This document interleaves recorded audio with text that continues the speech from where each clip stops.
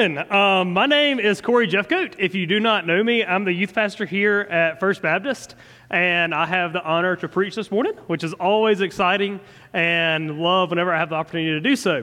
But as most of you know, this past week was Thanksgiving, which is always an awesome time. And as we're looking through this this morning, we're actually going to be going through the sin of gluttony. Just to kind of cap off Thanksgiving, and just because nobody eats on Thanksgiving anyway, so we're just going to tackle gluttony and just go along with it and just have fun with it. I'm just kidding. Even though I bet if we did, this altar would probably be full with people repenting for gluttony, which maybe next year. But this morning we're not. We're actually be talking about food anyway, but we're going to continue on in the series of John. Over the past couple months, we've been looking at the book of John and going verse by verse, looking at a series called Come and See. And the whole premise behind Come and See is that we will ultimately come and see Jesus was who he said he was, but ultimately we will come and see that Jesus was good and Jesus was God, which is an awesome idea to think about, and I've loved the series so far. I know that we feel like we've been in it a while, but just hold on, we're only in chapter 6. So we got a long way to go in it. But as we're going through this, whenever we're looking at Thanksgiving, what is the worst fear when it comes to Thanksgiving? As you're thinking about your worst fear when it comes to Thanksgiving, it could be having to sit at a table with a weird family member that you dread seeing, because you know that you're going to talk about some randomness the entire time that you're sitting beside him, and nobody else wants to sit by him. So unless you're the last one at the dinner table, you have to sit by this guy or girl or whatever. But on the same note, at Thanksgiving, if you think that your family does not have a weird person in your family, I hate to tell you, you are indeed that weird person that everybody else does not want to sit by. And you're like, oh, we don't have those people. No, you're definitely that weird person because every family has them. I have them, and I think the weird person in my family tops them all. But we'll keep, as you're looking at Thanksgiving, what is another major fear of Thanksgiving?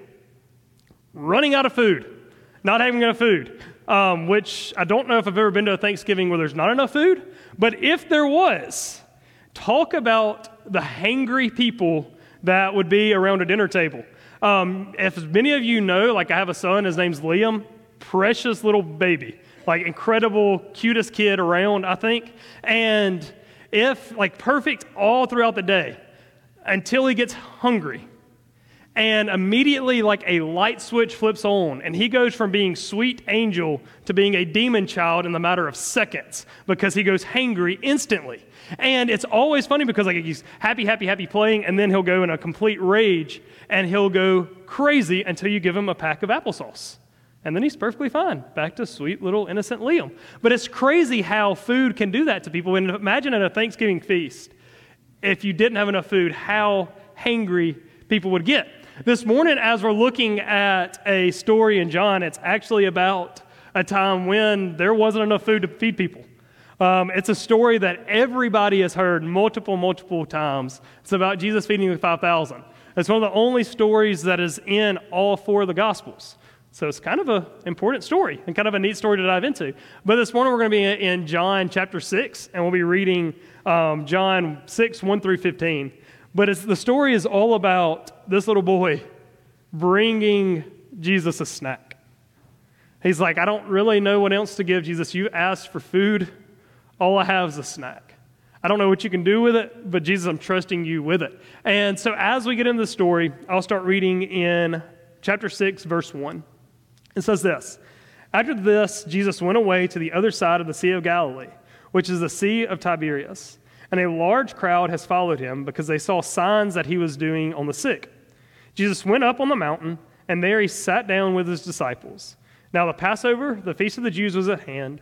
Lifting up his eyes then and seeing that a large crowd was coming towards him, Jesus said to Philip, Where are we to buy bread so that these people may eat? And he said this to test them, for he himself knew what he would do. Philip answered, 200 denarii worth of bread would not be enough for each of them to get a little. One of his disciples, Andrew, Simon Peter's brother, said to him, There is a boy here who has 5 barley loaves and 2 fish, but what are they for so many? Jesus said, "Have the people sit down."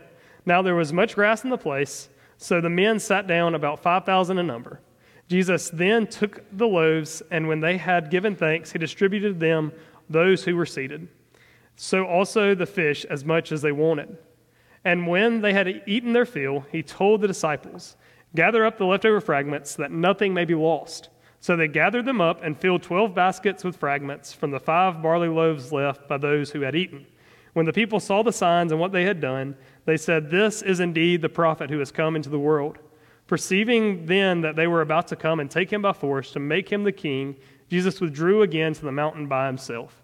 Let's pray, and then we'll dive into these verses. Lord, thank you today. Lord, thank you again for allowing us to just come through a season of Thanksgiving. And Lord, just thank you for allowing us to be thankful for all you've done for us. And Lord, just please be with us now as we go through this miracle of feeding the 5,000. And Lord, just help for us to see how it still applies to us. And Lord, just help for it to be you speaking and not me at all, Lord, in your holy name, Jesus Christ. Amen. Our first point this morning after reading the story actually is the people. When Jesus came across and he saw that all these groups of people had gathered, that was a massive, massive following. He was like, "Hey, what are we going to do? Hey, how are we going to feed this group? What's going to happen?" And the first group that he sees is these people. And I'm going to reread verses 1 and 2 and then verse 10. It says, "After this, Jesus went away to the other side of the Sea of Galilee, which is the Sea of Tiberias. A large crowd was following him because they saw the signs that he was doing on the sick." In verse 10, "So the men sat down, about 5,000 in number." Why in the world would 5,000 men alone be following Jesus? If you've been with us, we've seen Jesus do a lot of miracles, but if you go through all the Gospels up to this point, these are the miracles that Jesus has done and the people have seen. Jesus has turned water into wine, healing the official's son, driving out a demon from a man, healing Peter's mother-in-law, healing many sick and oppressed, healing our miraculous catching of fish, cleansing a man of leprosy, healing the centurion's paralyzed servant, healing the paralyzed man who was lowered through the roof, healing the man with a withered hand, raising the widow's son from the dead, calming the storm on the sea, casting out demons into pigs, healing a woman in the crowd, raising Jairus' daughter from the dead, heals 2 blind men, heals a mute man, heals an invalid at Bethsaida. It's a lot of miracles that one man has accomplished in the matter of 2.5 years or so. Like, that is a ton of people that have seen crazy acts, and now these group of people are now like, "Hey, what's Jesus going to do next? What's going to happen?" If anybody in this room could do one of those miracles, you would have hundreds of thousands of people following you. But Jesus was able to accomplish 18 miracles. And that's why there's a crowd of 5,000 people coming around him, seeing what could happen next. But the problem is they were more focused on the miracles rather than the miracle maker. They were more focused on how they could be entertained rather than them seeing who was doing the entertaining. And so many times, I feel like that can be us as well.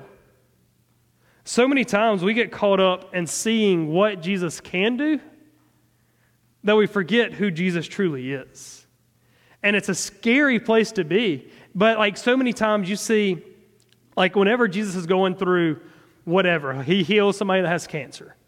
We're like, "Man, that was awesome. That was awesome." Then 3 weeks later, completely forget about the entire situation because we look more at the miracle than we do the God that orchestrated that entire miracle. Today, if there was a person that was doing these crazy miracles, there would be a following crazier than the following of Taylor Swift. There would be more and more people than there are Swifties in the entire world coming after seeking who's doing this. But yet, as this group was coming, Jesus saw, hey, these people need something. These people are seeking something. What are these people seeking? The people are seeking a miracle. But whenever they get so caught up in the miracle that they forget who the miracle maker is, there becomes a really huge disconnect. This group were following Jesus because of what he can do, because they saw him as a massive celebrity. And churches today, so many times people will come to be entertained rather than to build a relationship with Christ, which is exactly what Jesus does not want. Jesus does not want the massive following to exalt him. He wants the massive following so that people can see God through him, which is a big thing that we need to keep in mind as we go through this. But a question I have before we go to the second point. Are you coming to church? Are you coming to Jesus to be entertained by him? Or are you coming to church and coming to Jesus to build a relationship with him? Because there's two massive differences. Because people can be entertained without being connected. But to have a relationship, you have to be connected to Christ. But let's keep on going. In John 6, 3 through 9, it says this. Jesus went up the mountain, and there he sat down with his disciples. Now the Passover, the feast of the Jews, was at hand. Lifting up his eyes then and seeing a large crowd was coming towards him, Jesus said to Philip, "Where are we to buy bread so that these people may eat?" He said this to test him, for he himself knew what he would do. Philip answered, 200 denarii worth of bread would not be enough for each of them to get a little. One of his disciples, Andrew, Simon Peter's brother, said to him, "There's a boy here who has 5 barley loaves, 2 fish, but what are they for so many?" This is a story that I love because I guess it's my engineering mind working, but it's a lot of numbers, and numbers make me happy. I know that's weird to a lot of you, but I love numbers. And whenever I was looking at this, I was like, wow, like 5,000 people. Can I even imagine what 5,000 people is? And then the idea that Jesus goes up to Philip and says, "Hey, Philip, we need to find food. Not for the 12, but we need to find food for the 5,000. So Philip's over here thinking, okay, God, how? If I had 200 denarii worth of bread, I have no idea how to feed this group of people. And even in today's time, trying to feed 5,000 at a moment's notice would be insane. It'd be like us, hey, right after church, we're all going to go to McDonald's. We're all going to order 5,000 hamburgers and wait and see how long that would take and see how panicked the cooks there would be. But in biblical times, there weren't fast food restaurants, there weren't commercial kitchens. So this idea of feeding 5,000 people was absolutely insane. Like, no part of it makes sense. And if you're trying to process that because you're a cook, you are probably having an anxiety attack right now because there's no chance. Like, it's impossible. But what's also interesting is Jesus asked Philip this question because Philip was the local guy. Philip was the guy that had grown up in this area. He knew all the local hole-in-the-wall restaurants. So he's like, hey, Philip, where can a place be to feed 5,000 people? Philip's like, Jesus, you're crazy. You're absolutely insane. It doesn't make sense. But then another part of this fun math problem that I decided to do in my own head, actually not in my head, with my own calculator, was this. These are insights that are provided by Numbeo and their overview for food and other expenditures worldwide. Their data suggests that the average cost of food per week for one person is $79.08. So for 1 week, one person, $79.08. Still seems like a long shot, but that means the average meal for one person is $3.76 a person. Good luck trying to go to Taco Bell for $3.76 anymore, but that's what this said. So to feed 5,000 people, one meal would cost $18,800. $18,800. Pocket change, right? That's what Jesus is asking Philip to do. Hey, Philip, where are we going to feed all these people? Philip's like, we can't. It's impossible. Keeps adding to the miracle. But the whole idea is the miracle gets so much greater because it wasn't just 5,000 people. It was 5,000 men.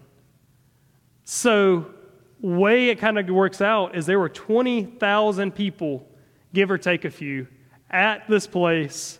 Jesus is going to his disciples saying, hey, Philip, we need to feed 20,000 people. Philip again says, Jesus, this is insane. We can't do it. To feed that many in today's time would be $75,200 to feed the crowd. These disciples were like, okay, Jesus, I don't know. I can't figure it out. But like the disciples, I feel like we do this so many times. When there becomes a problem, who do we turn to first? We turn to ourselves. We start figuring out, how can I scrounge up enough money? How can I do this? How can I be knowledgeable enough to do this? How can I be obedient enough to do this? How can I do it? How can I be the one that provides? And when Jesus was asking Philip this question, he wasn't asking Philip for him to provide. He was asking Philip to test Philip to see where his faith lied. And it's the whole premise of this is whenever they're going through, Philip is going around, all the disciples are going around and saying, hey, do you have food? Hey, we need food. Hey, where can we get food? So then this little boy comes up, or Andrew comes up with this little boy. Little boy says, well, I mean, I have this basket. I have 5 fish and 2 pieces of bread. I mean, I don't know what it'll do, but here you go, you can have it. And to put that whole idea into perspective, the D.A. Carson writes this about the little bitty Lunchable that this little boy had. The small fish were probably pickled fish to be eaten as a side dish with small cakes of barley. Andrew's point, of course, was that this tiny meal was inadequate to the need. John mentions it to heighten the miracle. So this little boy has little bitty finger food. Like that's what he's giving to Jesus to feed the multitudes. Like it doesn't make sense. And what also is really funny to me is Andrew comes up to Jesus and says, hey, I got 5 pieces of bread. We can slice it very, very, very thinly, and 1 piece of bread will feed 5,000 people, right, Jesus? That's what's going to happen?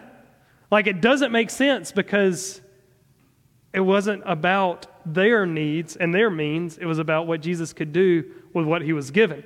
So whenever we look at this, we so often get caught up in the miracle that happened that we forget the sacrifice of the boy.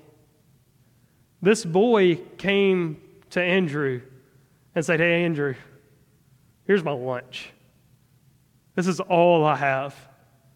Hey, Andrew, like I know you're asking for food, and this isn't much, but here you go. I don't know how far it's going to go. I don't know what you can do with it, but here's this. So Jesus was offered all that this little boy had. And this little boy's lunch was probably made by his mom, and it was probably enough to get him through the day. But now he had given everything that he had to give to Jesus. So this little boy, for the longest time, he may have been a follower. He may have been coming alongside with a crowd, may have been a spectator this entire time. But at this moment, he instantly became invested in Jesus' ministry.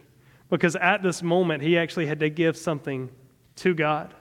He actually had to give something to Jesus. He was now no longer just on the sidelines, but now he was actively in the miracle. He was actively watching what Jesus was about to do. So a question comes is this. What is it that a question comes for you is, what is it that you are holding on yourself that may seem insignificant to yourself, but given to God could be used in a miraculous way? So many times we feel like, hey, I don't have much. Hey, I can't give anything to God. Hey, I don't have anything to offer. This little boy had a little Lunchable. This little boy had nothing in the big scheme of everything, but this little boy gave it all that he had. He said, hey, God, you need something? Hey, here you go. So what is it that you're holding on to that you see doesn't amount to a lot, but God's gifted you with? How can God use it to reach the multitudes? The problem we face in our lives is so often we feel like our little bit of time, our little bit of money, our little bit of energy that we have left is so insignificant when given to God. And it's so insignificant that it doesn't even matter. But what we are missing is the little that we have can be used in a massive way in the hands of the creator of the universe. Jesus isn't asking for like these massive amounts of anything. He's asking for what you have. This little boy had a little Lunchable. This little boy had a little snack. And he said, like, I don't know how far it's going to go, but I know that you can use it. Because he had seen the miracles that God has used. And he knows that God can use whatever is given to him for his glory, not the glory of those giving it. So our problem is that we don't want to give up what little that we have in the big scheme of the gospel. which is a terrifying place to be. You may think, like, God, like I have all this talent, I have all these abilities, I have all these different things, and we use them to boast up ourselves. But whenever we're actually thinking about why we have all these different things, it's because God's gifted those things to us. So whenever we get to the point where we want to hoard up everything for ourselves, we're forgetting the only reason that we have these things is God first gave them to us.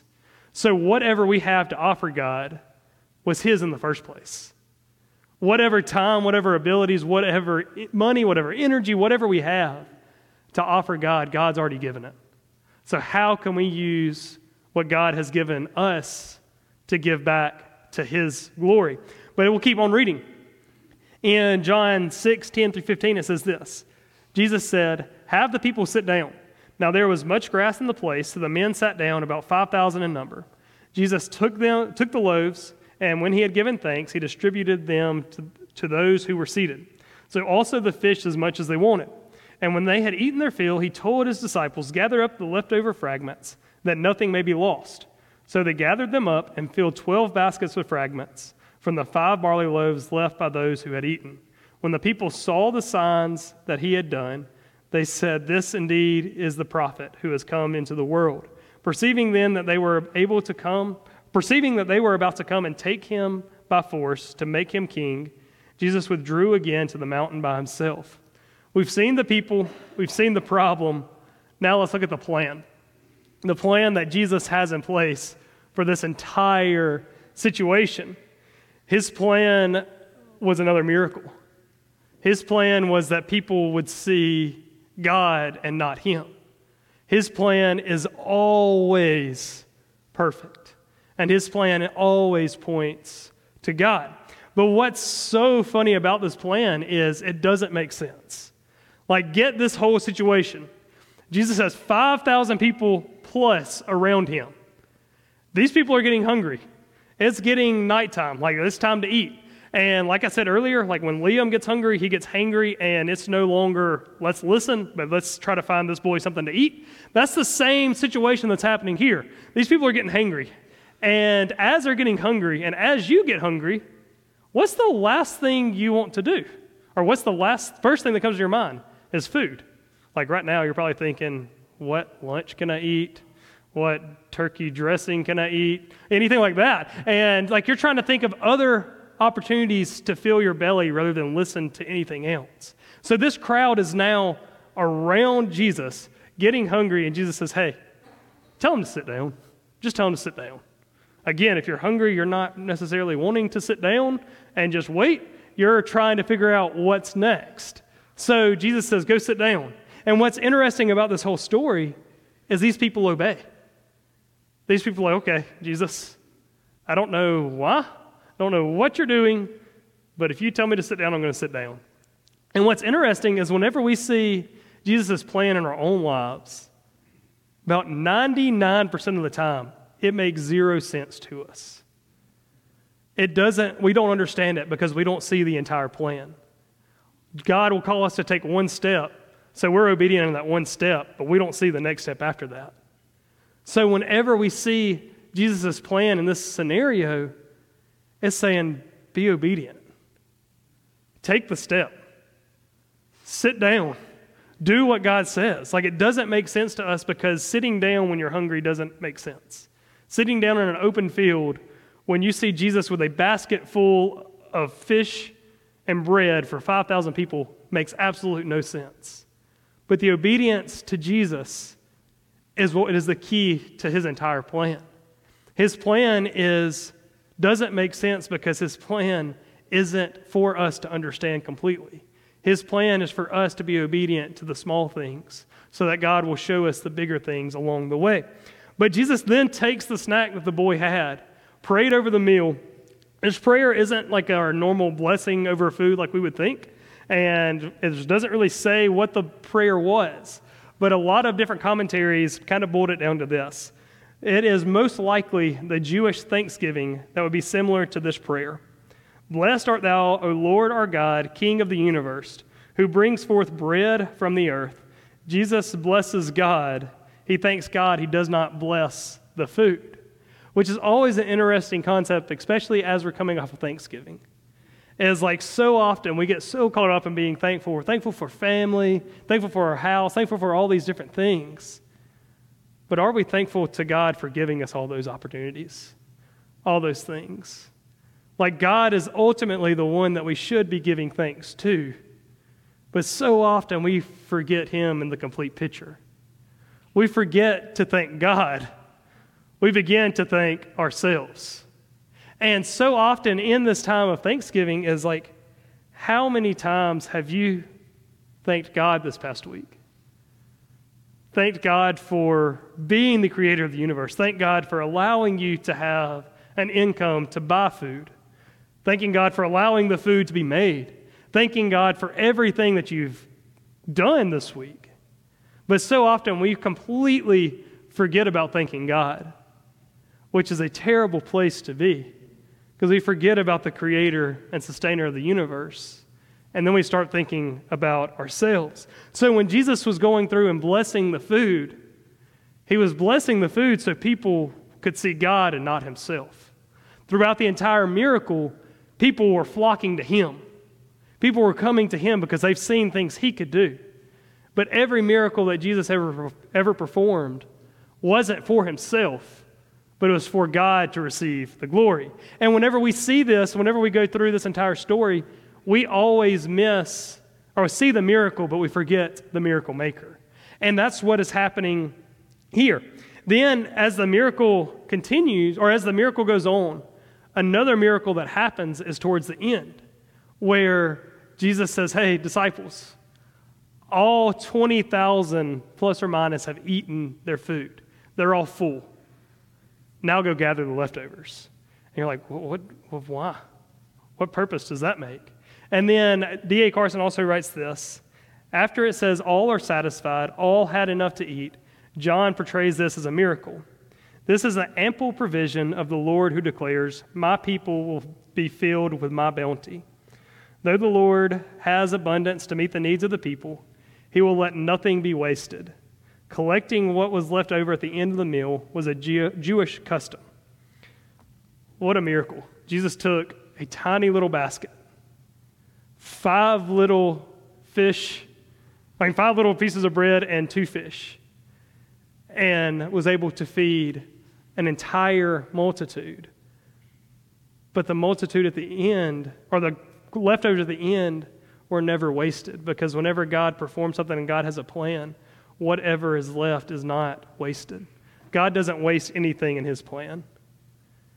As a Christian, our lives may be straying left and right, but whatever we're called to do is not wasted in the overall arching plan of God. God doesn't waste things. God uses everything together for his glory and his plan, which is so crazy to think about.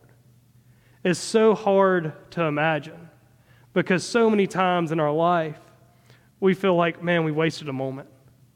We've wasted an opportunity. We've wasted this, we've wasted that. But in the big scheme of the gospel, God is still in control, and God is still working his plan through all of our wastefulness, because God does not waste anything. All the miracles at this point that Jesus had done may seem like a waste in the big scheme of things. Like Jesus had performed miracle after miracle after miracle after miracle. He has a massive following, but this massive following is more focused on the miracles rather than Jesus. More focused on the miracles rather than God. So like in the big scheme of things, you're like, okay, Jesus, like it's kind of wasted now, right? Like it doesn't seem like there's a point to it. Like you've accrued this massive following. So what's the point? And so many times we can get caught up in that same idea. Unless there's a massive result, unless there's a great outcome from a situation, so many times we feel like that entire opportunity was wasted. So many times we feel like it was pointless. And I'm guilty of that as well. Like if we go to like a youth event or whatever, and nobody gets saved, or either just one person gets saved, so many times I can get in my mind and be like, man, that was kind of pointless. That was kind of a waste. Like, why did we waste our money? Why did we waste our energy? Why do we do this? And I know y'all are thinking to me like, Corey, that's terrible. But just think, like, how many times in your life Have you felt like things have been a disappointment because it's not the outcome that you wanted, but it's an outcome that God wanted anyway? And a story that has always stuck with me, there's a well-known story by a pastor named Mordecai Ham. He was a pastor in Kentucky who was preaching one Sunday, and in the congregation that day, a teenage boy came to know Christ through salvation. Mordecai may have thought really nothing of it. Hey, this teenage boy got saved. But little did Mordecai Ham know that teenage boy would ultimately go and share the gospel with thousands and hundreds of thousands of people, because that teenage boy that got saved that day was actually Billy Graham. And so many times we see something so minuscule, so tiny in the big scheme of things, but God has a plan for everything in our lives. God had a plan for Mordecai Ham to share the gospel that morning. And whenever he shared the gospel, one person got saved that impacted hundreds of thousands of people. It's so easy to get caught up in such a minor outcome whenever God has such a much bigger plan in place. But as we close, here's some questions that I have for you. First of all, what are you holding back from God? That little boy with a Lunchable gave God all that he had. He had a little snack. He had the snack and said, God, it's not going to feed much. It's not going to be very helpful. But God, it's all that I have. Here you go. So what are you holding back?